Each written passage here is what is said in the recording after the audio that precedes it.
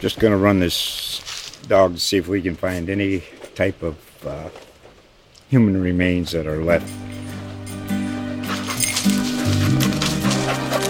Listen to Where Secrets Go to Die, The Disappearance of Derek Hennigan. From the Detroit Free Press, a new podcast set in the woods of Michigan's Upper Peninsula.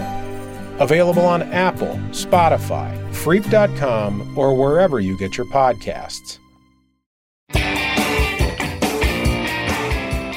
Welcome back to another edition of SEC Football Unfiltered, our podcast from the USA Today Network. I'm Blake Topmeyer, alongside John Adams. And John, big news. Big news. Did you see where former Florida football coach Dan Mullen is back in the business? No. Well, I've got news for you then. Dan Mullen will be serving not as a coach, not as a head coach, not as an assistant coach, not as an AD, but as a contributing resource to a high school football team down in the state of Georgia. So, how the mighty have fallen? Could Dan Mullen not get an assistant job on that staff? Or have we fallen all the way from coaching the Florida Gators to being a contributing resource to a high school team in Georgia? I mean, we have egg all over our face. We've dedicated some time on this podcast in the past to discuss the offensive genius of Dan Mullen. That offensive genius is now contributing to a high school staff in the state of Georgia. He disappeared after leaving Florida. And honestly, when you started, I really thought you were going to say he was last seen running through the woods with Bigfoot. I believe he actually spent most of his time on the beach or the golf course. He was tweeting some photos with his toes in the sand there for a while.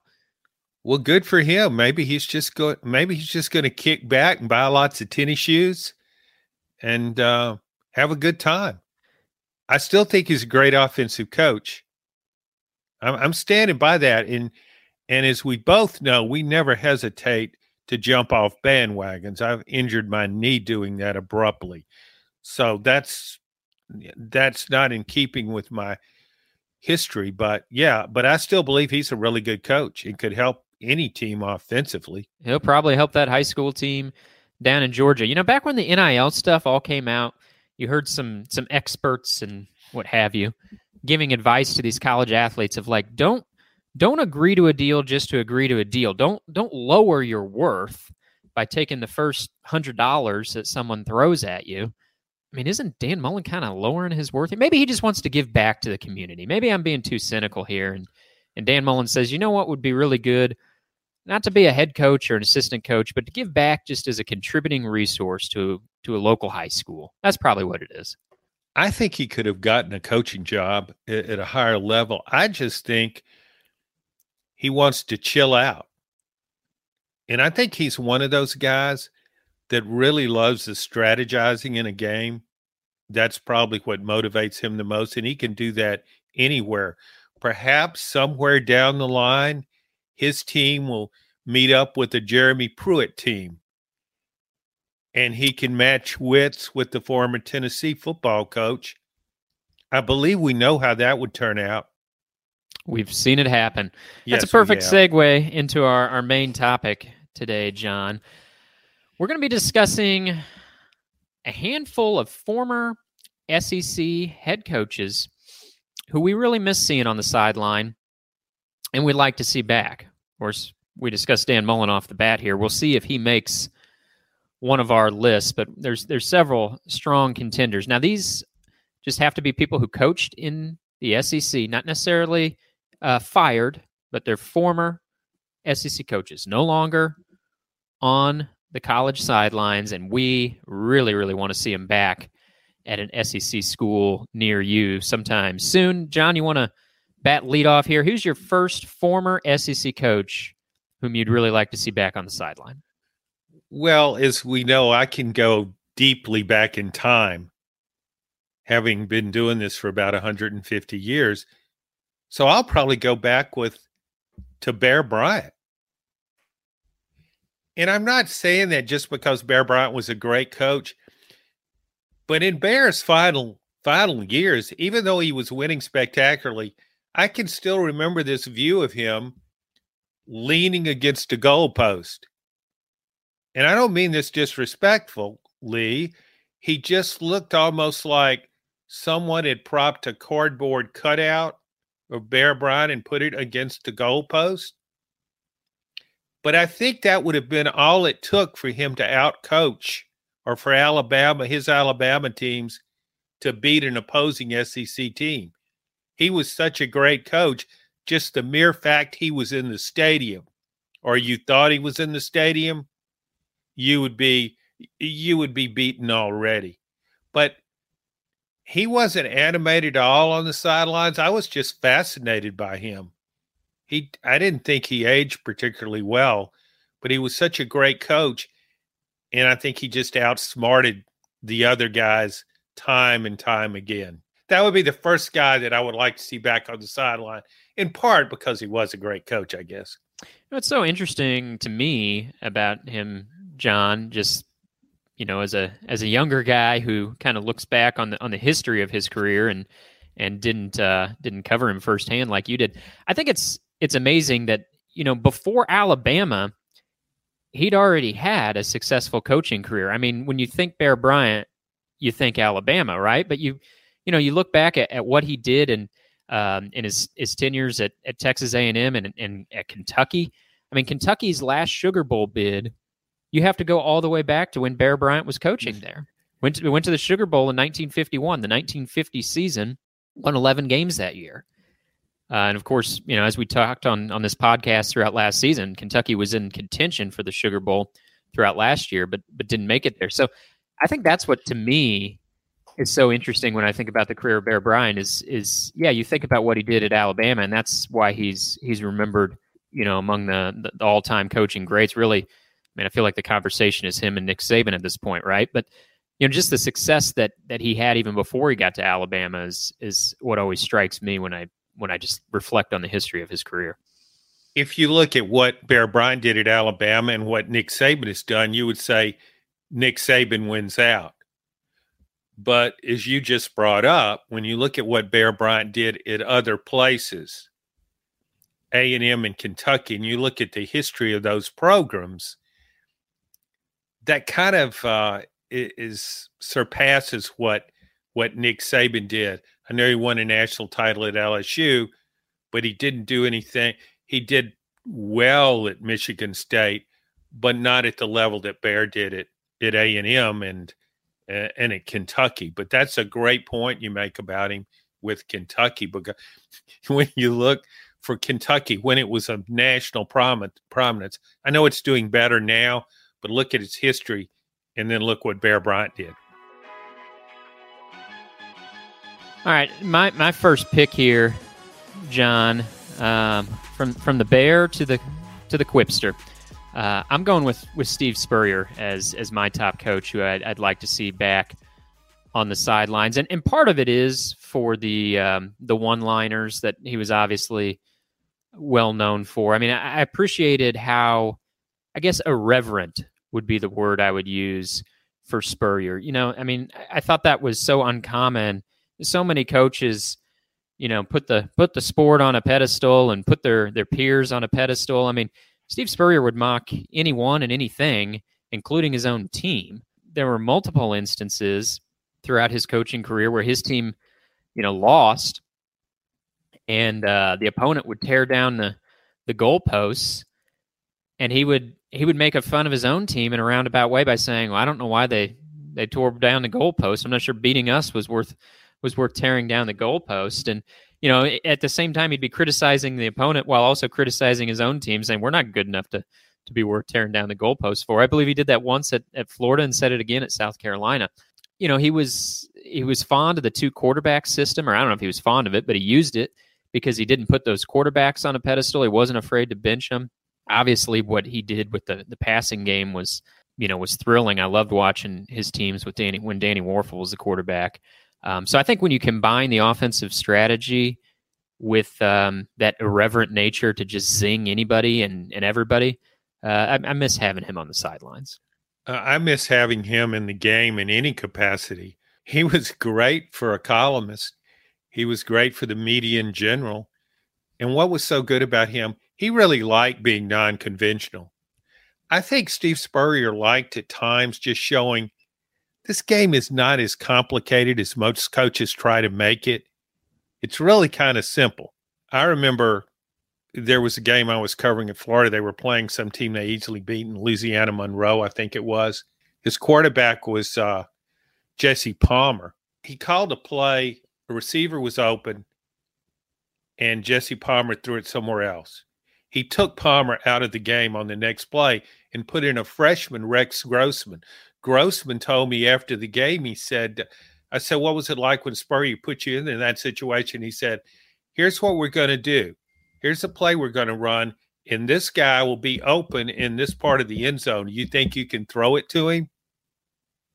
And Rex, who was pretty confident himself, said, yeah. Spurrier put him in the game. The receiver was open, and he threw it to him.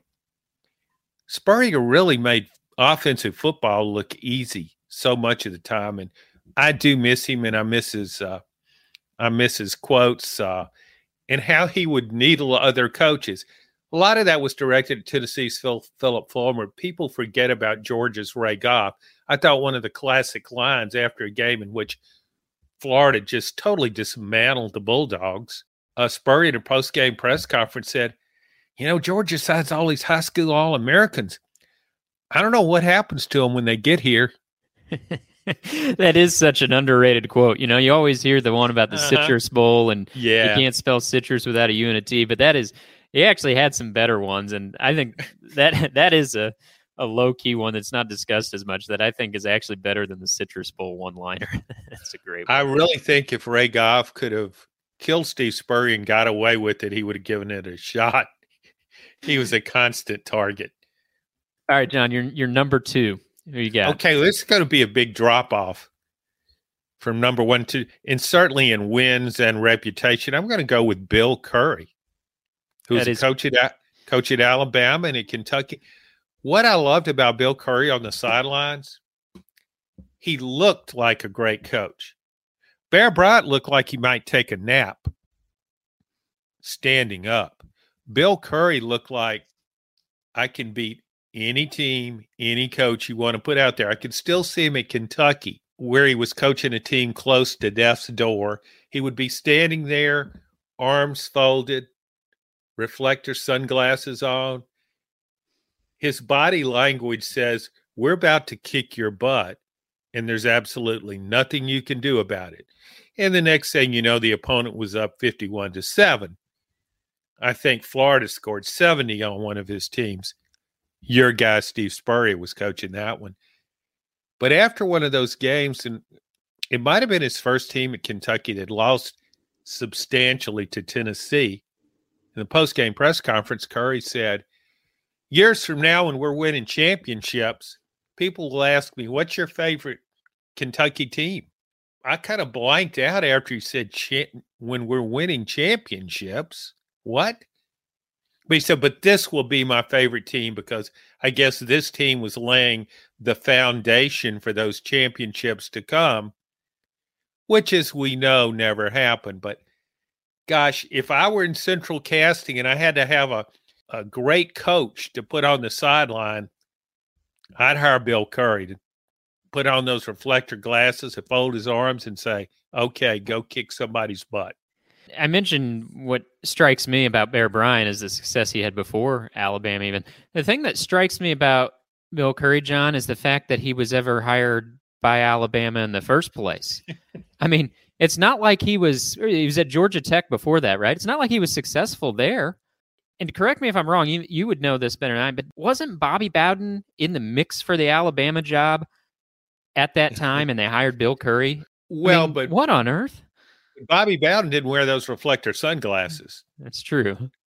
He didn't look like he was the best coach in the business. So, yeah, Alabama hasn't made all great hires as we go from, yes, there was Bear Bryant and Nick Saban, but there also was Mike DeBose and a couple of other Mikes like Mike Shula and then Bill Curry, who did better than some of those guys, but Didn't remind anybody of Bear Bryant or Nick Saban or Bobby Bowden or Steve Spurrier. All right, from one end of the spectrum to the other, Bear Bryant to Bill Curry. I like that. I'm probably, this maybe isn't quite as drastic of a spectrum shift, but it's still a swing. My number 2 pick, boy, we love to talk about him on this podcast. Aren't we going to miss Ed Ogeron on the sidelines? I mean, the guy, it was less than a year ago, he was trying to pick a fight with a UCLA fan hours before kickoff because that UCLA fan had a few words for the LSU coach on the walk-in and dared to wear powder blue, that UCLA powder blue. And Ed offered him to come down there and have a fight, which I would have taken Ed in that head-to-head fight with that UCLA fan. Of course, LSU didn't actually win the football game, lost that fight, and didn't win enough games in his final 2 seasons. But boy, he never failed to entertain, and maybe that's the theme that's emerging from my list here with Steve Spurrier number 1 and Ed Ogeron number 2. Had one of the greatest teams in college football history with Joe Burrow there, won a national championship. That's all well and good. That team entertained, but boy, even when Ed didn't have his best teams, he was always entertaining, and as we've talked about before, still entertaining as he runs around shirtless, reveling in his buyout money. I don't know that I've ever seen a person that enjoyed not wearing shirts as much as Ed has. You go back to when he wore shirts at Ole Miss when he's a lot of people forget he was a head coach at Ole Miss and basically presided over a disaster. His motivational speeches were epic, and they usually included his ripping his shirt off. There's just something about he doesn't want a shirt on. And I'm sure as we speak, he's somewhere in Louisiana, maybe jogging, maybe just hanging out, sipping a cool one and shirtless, of course.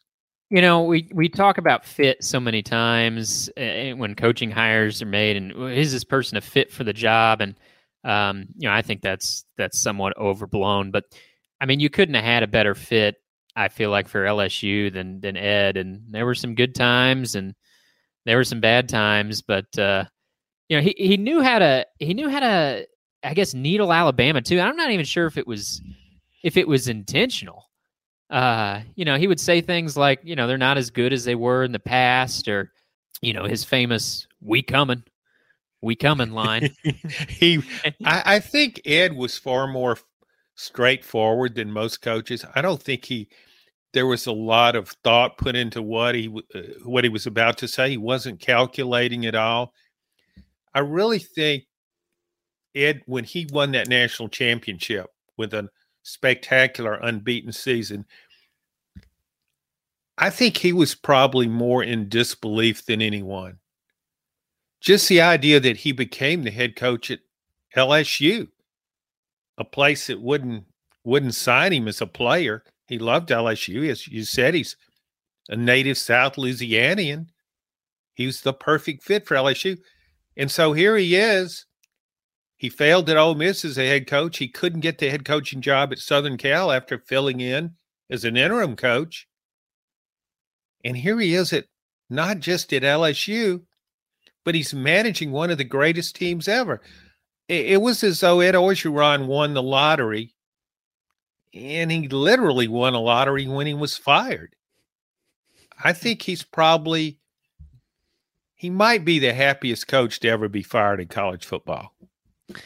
One other Edo line that sticks with me was someone that called into it was a call in on a radio show, or it was one of those deals where you're talking to a crowd and someone asked him something in the audience. I can't remember which, but it was it wasn't the type of question you would expect in one of those settings. And Ogeron said something to the effect of you take a wrong turn down here, and I know a nice little fishing hole where we could stick people like that. And as he was saying it as a joke, but you think, if anyone knows where a fishing hole is in Louisiana where bodies are buried, it's Ed Ogeron. Of course it is. Yeah, there was that. That's what made the line so great. Yeah. Would you really have been surprised in the course of a heated game if Ed Orgeron had rushed into the stands after a fan who was heckling him? No, I mean, he wanted to fight that UCLA fan That's before what the game. I mean. So, I could see him diving into the stands in pursuit of a punching bag. All right, John, you're number 3 here. Okay. I don't know how you follow up on Bear Bryant to Bill Curry. But who you got third out of the gates? Well, I think it's the perfect segue from Ed Orgeron, the coach that preceded him, Les Miles. Everybody made fun of Ed about the way he talked, his Cajun accent, a deep voice, but he made more sense than Les Miles day in and day out. There was no comparison. This is a man who was actually eating grass on the sidelines, and he was promoted because he won a national championship, proving again that basically anyone with a pulse can win a national title in college football. He's eating grass on the sideline, and that's colorful. No, he's a nut job. It's not colorful. His clock management, I would put him up against anyone for abysmal clock management.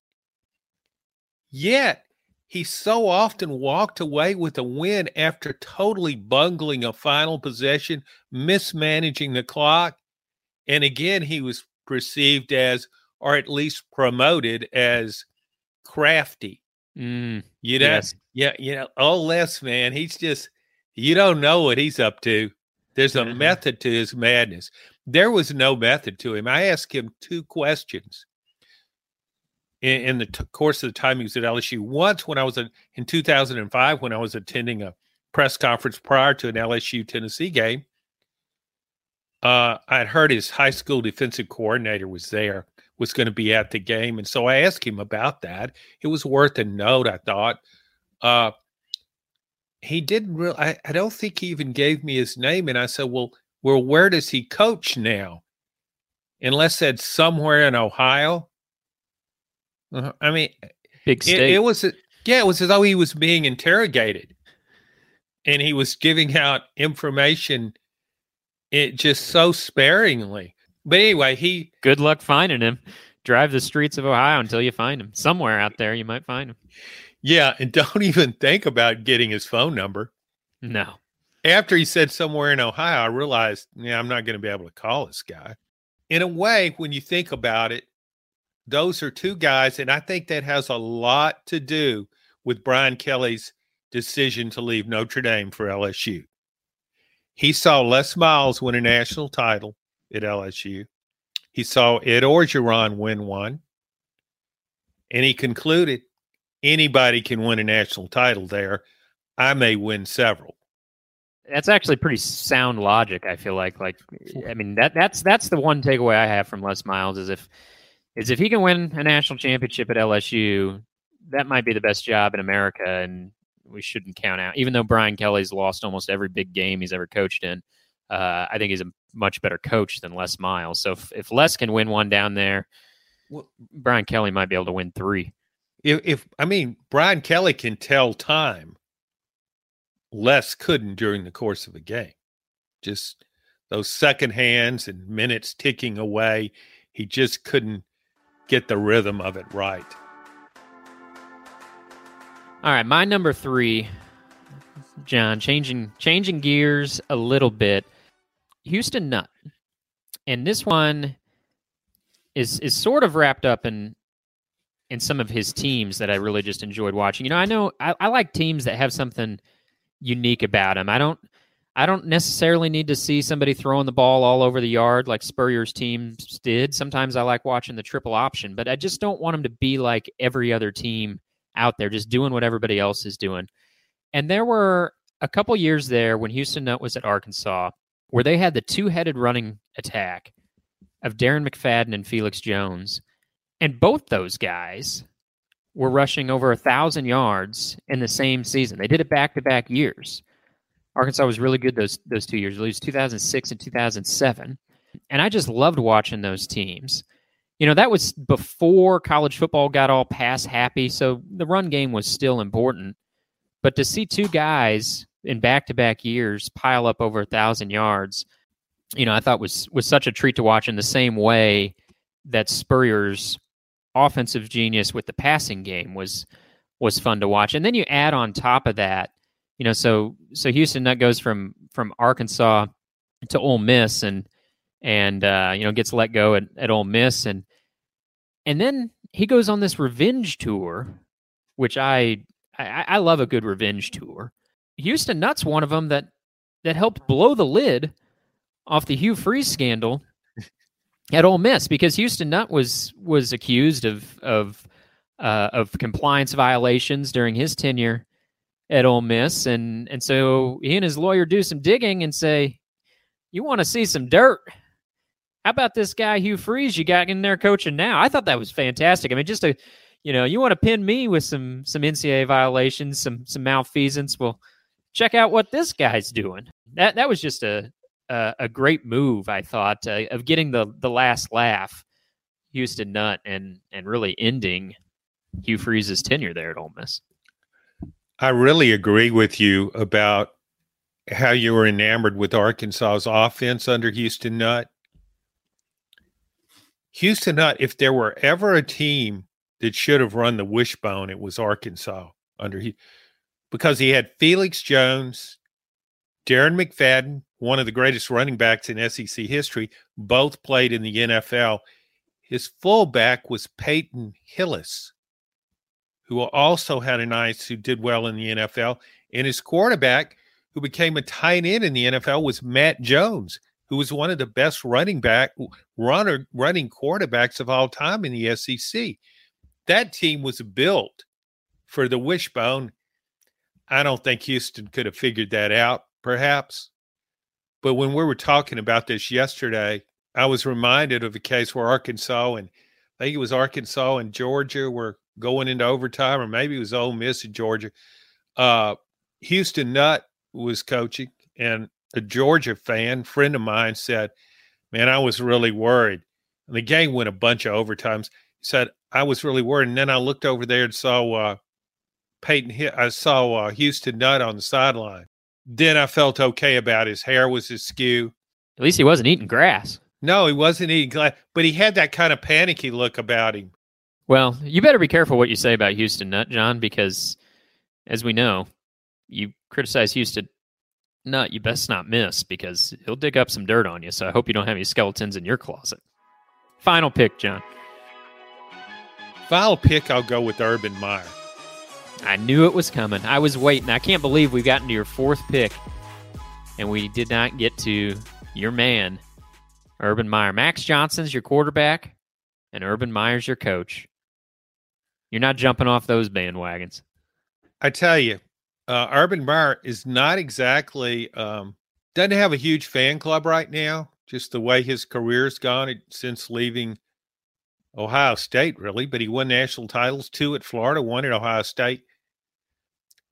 But watching Urban Meyer on the sideline, particularly, and when I really noticed this was an SEC championship game against Alabama.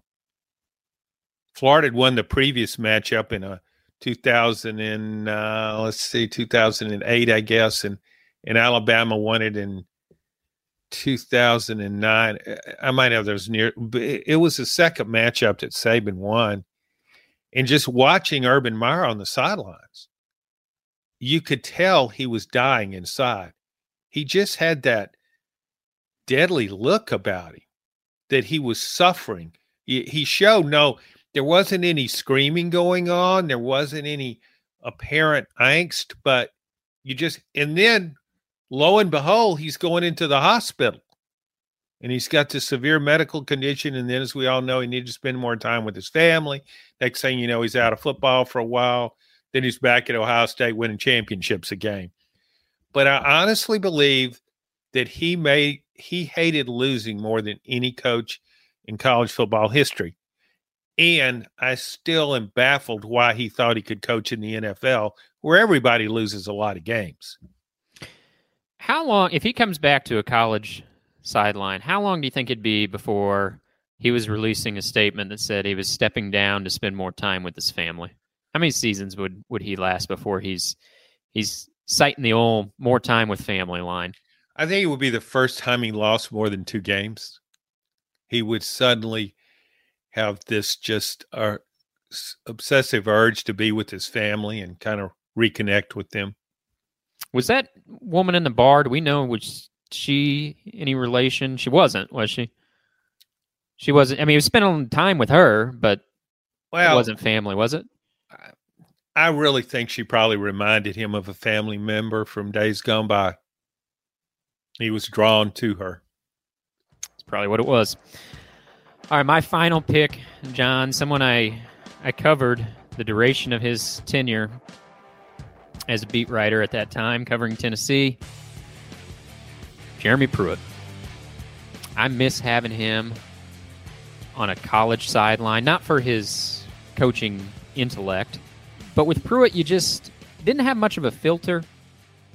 You never knew what he was going to say, what he was going to do. I mean, we saw him put his foot through a whiteboard one time on the sideline. We saw him yanking on his quarterback's face mask in a moment of frustration, and just he was very, very entertaining in press gatherings. You know, he wasn't going up there with prepared notes and cliches that he thought he had to say.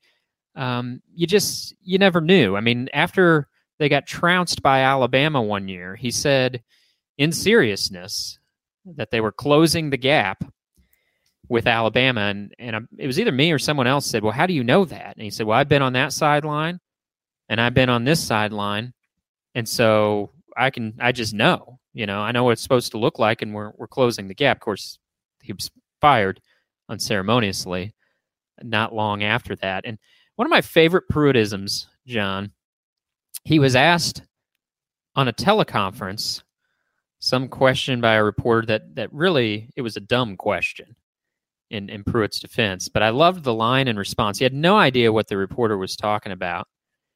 And so rather than pretend like he did, he just said, I ain't got no idea. And I love that line. And I think you could have said that about a lot of Jeremy Pruitt's tenure at Tennessee is, I ain't got no idea. If you're writing a book on Tennessee football coaches, the chapter on Jeremy Pruitt would be entitled, I ain't got no idea. Or we're closing the gap on Alabama. Too great. What to me was so great about Jeremy Pruitt was the column fodder he provided, and it was so unexpected. On the heels of Butch Jones, who I thought was a columnist's dream coach because of all his idiotic, trite expressions, champions of life, 5-star hearts. I don't think we have time to go into the Shy Tuttle incident when, according to Butch Jones, he was injured his eye by falling on a helmet. Yeah, Shy had that shiner, just that classic shiner. You can almost see the knuckles on his face. But yeah, how did that happen? Butch was asked, not expecting the question. I don't think anybody ever accused him of being quick on his feet with his responses. He was more of a more scripted kind of guy. He was, and I debated going with Butch in this spot because of his gaffes as well, which, as you said, as people who make a living off of this stuff, those folks that say wonky things make our job a little easier. But yeah, Butch just felt too scripted. He had that used car salesman. It's almost like he prepared those one-liners in advance, the 5-star hearts and the champions of life. Jeremy, I don't think he was preparing this stuff in advance. He had, of course, the infamous meeting with the Knoxville Quarterback Club in 2019. Tennessee had started the season with a loss to Georgia State. And, of course, after that loss, they had some players hop in the transfer portal. And so Pruitt, as he's addressing the Knoxville Quarterback Club, references the movie Titanic. And he says, when the boat starts going down, remember all those mice running to the top? We've had a few players that left our program, but you're going to figure out who wants to be a Tennessee Vol and who doesn't. And it's just like, well, wait a second, Jeremy. Like, the mice had the right idea. They were trying to get off this ship because it's about to sink. Like, it's like he was trying to throw the mice under the bus for trying to get off this sinking ship. It's like, don't forget at the end of that movie, the ship sinks. Words weren't really his forte. I mean, it was a ship, not a boat. And those weren't mice. Those were people. That was an epic line. I just feel blessed to be able to cover Butch Jones and Jeremy Pruitt back to back. I know fans don't feel that way about those coaches, and I've said this before, but honestly, I would pay to see a chess match between Butch Jones and Jeremy Pruitt. You think they go with the Sicilian defense? I think you could have had a mutual white flags raised, kind of like, man, this is too hard. Somebody got some checkers. We can finish this thing up. For a tiebreaker, let's play checkers. I have a hard time criticizing that. I always loved checkers myself. I have a hard time driving in the knife there because I don't play chess. So when people say he's playing checkers, not chess, I'm the guy playing checkers. So yeah, I remember. I thought I was a pretty good chess player. And I played when I was in college. I played a guy on the LSU chess team, and I don't know. We were about a dozen moves into the game, and I made a move, and he looked over at me with a kind of an expression of disbelief and said, I thought you were a pretty good player till you did that. Kind of a crushing blow because I really didn't know what I'd done wrong. So I had to just think, what did I do here that was so dreadful? And 2 moves later, you were laying down. A few moves later, I was done, and probably my last chess match, now that I look back on it. All right, well, there's our list. Your 1 through 4 are Bear Bryant, Bill Curry, Les Miles, and Urban Meyer. And I want back on the sidelines Steve Spurrier, Ed Ogeron, Houston Nutt, and Jeremy Pruitt. Maybe we could. I mean, that's a good startings of a staff there. We got our head coach, offensive and defensive coordinators, and a recruiting coordinator. Be tough to beat. Yeah, I don't think I could compete with your foursome. I think your foursome is funnier than mine. And I think we see how when I say I miss him on the sidelines, and I didn't really think about this as I was forming this list, but apparently I just miss him at the lectern. I miss him with a microphone in front of him. That's really what I miss, I guess. Although I did enjoy watching, in all seriousness, I did enjoy watching Spurrier's teams and Houston Nutt's teams. So there's a little bit of on-field stuff there that goes into it. But yeah, I think you got me pegged there. Really what I miss is just the quotes that they offered up to fill a notebook. Well, Jeremy Pruitt, he could grab a player's helmet pretty fast. He wasn't opposed to jerking somebody's head around every now and then. All right, John, closing thoughts here. We want to change gears and go back to something Greg Sankey said to a group of reporters in Birmingham last week. I want to get your thoughts on this. He was discussing the college football playoff, and this is really the most we'd heard Greg Sankey discuss this since playoff expansion had been tabled. And as we know, Greg Sankey wanted to stay at either 4 teams or he wanted to go to 12 teams. He did not think the 8-team format benefited the SEC in any way, and I agree with him. I don't think an 8-team format really does benefit the SEC. They get 2 teams in a 4-team format. They probably get 2 teams in an 8-team format when you have 6 of the 8 teams being automatic bids. And playoff expansion needed universal support from the conference commissioners. It didn't get that. They couldn't get behind a plan, and so it stayed at 4. And so this is what Greg Sankey said. He said, quote, "We can stay at 4. This conference will thrive at 4, period. That's not healthy for the rest of FBS college football, but we can stay at 4. I want to know what you think about that, because I think he's spot on here. I think what he says is true. I think he's piling on a little bit. I think he's kind of driving the needle in of, hey, other conference commissioners, you didn't want to expand to 12, fine. I think he's right when he says the SEC can stay at 4. It's won the last 3 national championships with 3 different teams in Alabama, LSU, and Georgia. But I think that the portion of that quote that didn't get a lot of attention, everybody was focusing on, he says, we can stay at 4 and this conference will thrive. I think the second part of that quote really rang true for me. That's not healthy for the rest of FBS football. I think he's right. I think a 4-team playoff is great for the SEC. It works for the SEC just fine. I don't think it's particularly good for the health of the sport. I mean, in this entire playoff era, we've had 2 teams from the Mountain or the Pacific time zones in the entirety of the playoff. I agree with Sankey. I don't think it's great for the sport. I looked at it as a two-pronged assault on the competition. Basically, he's saying it doesn't matter how many teams are in the playoffs, we're the best league. And based on this decision, I'm the smartest commissioner. What bothers me a lot about college football is how long it takes to do something that you know is the right call, but it's that glacier-like mentality. Well, let's appoint a committee. Let's study this a little more, and then we'll come up with a decision in a few years, somewhere down the road, and then that decision gets delayed or postponed and wait a few more years. Who knows when we'll have an expanded playoff? Everybody knows it's in the best interest of college football. And as Stanky pointed out, the best league, the SEC, it doesn't really matter.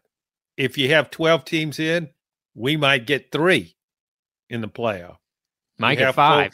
4, if we have 4, we might get 2 because our strength of schedule will be off the charts. So, yeah, and Sankey, I mean, like I said, you could tell he was really enjoying himself as he was on a roll with this discussion because and why not? He's got every reason to gloat. His league's won, 5 of the 8 titles in this format. They've won 3 in a row, 3 different teams, and he offered the olive branch of going to 12, and they didn't take it. So why not gloat a little bit? But according to Sankey, he was asked recently by one of his colleagues, like, well, isn't the 4-team playoff going to be a problem once Oklahoma and Texas join the league? Kind of like, there's going to be too few spots for too many good SEC programs. And Sankey said he just thought, why? Why is it a problem? It will be harder to get into the playoff, but at the end of the day, more times than not, the SEC team's going to grab the championship trophy in a 4-team really in any format. I don't know that the SEC loses its stranglehold on the sport if the playoff expands, but I do think it would be a more compelling product. You'd get more playoff representation, and I think as teams from various parts of the country made the playoff more often, that might open the door just a crack toward, as Jeremy Pruitt would say, closing the gap. There's nothing better than knowing you're on the right side of an argument and the most popular side of an argument and having a public forum, which Sankey had. So, yeah, it was win-win for the SEC again. Are you still in the camp of you want an 8-team playoff, John, with how many auto bids? I like the 12-team format, and you've been on record liking 8. What's your preference there with the 8 with the auto bids? Oh, when you said auto bid, I thought that was a reference to my 20-year-old Honda Accord sitting out there off the side of the driveway in very high grass. Oh, the grass is growing again now, huh? Yeah, actually, I moved my car so Jerry could cut the grass beneath the Honda Accord. And the price on that Accord as we stand today is? I'll have you know that I really don't want to talk about price anymore because I already have someone is inquiring about purchasing my car. Ooh, congratulations. And they're probably a podcast listener, yes? I don't know that for sure, but yes, they are interested in the car. It might be tough for me to part ways with that car. So it's going to be costly for a buyer. I'll say that much. So after all the advertising, hawking that car in the tall grass, really? It's just, I just don't want to let it go. I mean, it's just hard. I cranked it up yesterday. Ran okay. Wasn't as idling as fast as my new Kia Forte. But back to your question. Sorry for the tangent, but back to your question. Yeah, I like an 8-team playoff. I want every Power 5 conference to have a team in the playoff, and then you get 3 at-large teams. But I think a Power 5 league, the winning team, the team that wins the conference should go into the playoffs. I think that would affect scheduling in a positive way. It wouldn't matter what your record was. You wouldn't have to beat up on Akron or some other weak MAC team. You could schedule, as long as you won your conference, you're in. Don't you think interest could wane, though, in the early portions of the season? Because at that point, the portion of the schedule that really matters is the conference championship and the playoff. There's not a lot of at-large bids, so it's like you just got to tune into the conference championship games and the playoffs. That's one of my concerns with an 8-team format where the majority of your bids are auto bids, is you reduce the interest in the sport to the final sprint. Yeah, that's a valid point. I just really hate watching these mismatches. It's when the games are a foregone conclusion. Well, like in Jeremy Pruitt's second season at Tennessee, I had to go back to Jeremy Pruitt, but Tennessee opened up with Georgia State. Georgia State has no chance of winning that game, even with Jeremy Pruitt coaching. Yeah, I see what you're saying there. If you put so many of the bids wrapped up in the conference championships, that incentivizes teams to play a robust regular season schedule, particularly in non-conference games, because as long as you get to the conference championship, you've got a shot to make the playoff. So you could go 0-4 in your non-conference and still have a shot to make the playoff. I see your point there. I mean, the bottom line is we both favor playoff expansion. I guess we would be the conference commissioners, though, not agreeing on a format. You'd be holding on to that 8-team. I'd be holding on to that 12-team. And just like happened when the conference commissioners got together, we'd be left with 4 teams because we couldn't come to a unanimous agreement. Well, if I had to, I would move over to your line of thinking and take the 12-team. Okay. In the game's best interest, of course. Well, I appreciate that compromise. Thanks for listening to this edition of SEC Football Unfiltered, a favorite podcast of Steve Spurrier and Honda dealers everywhere.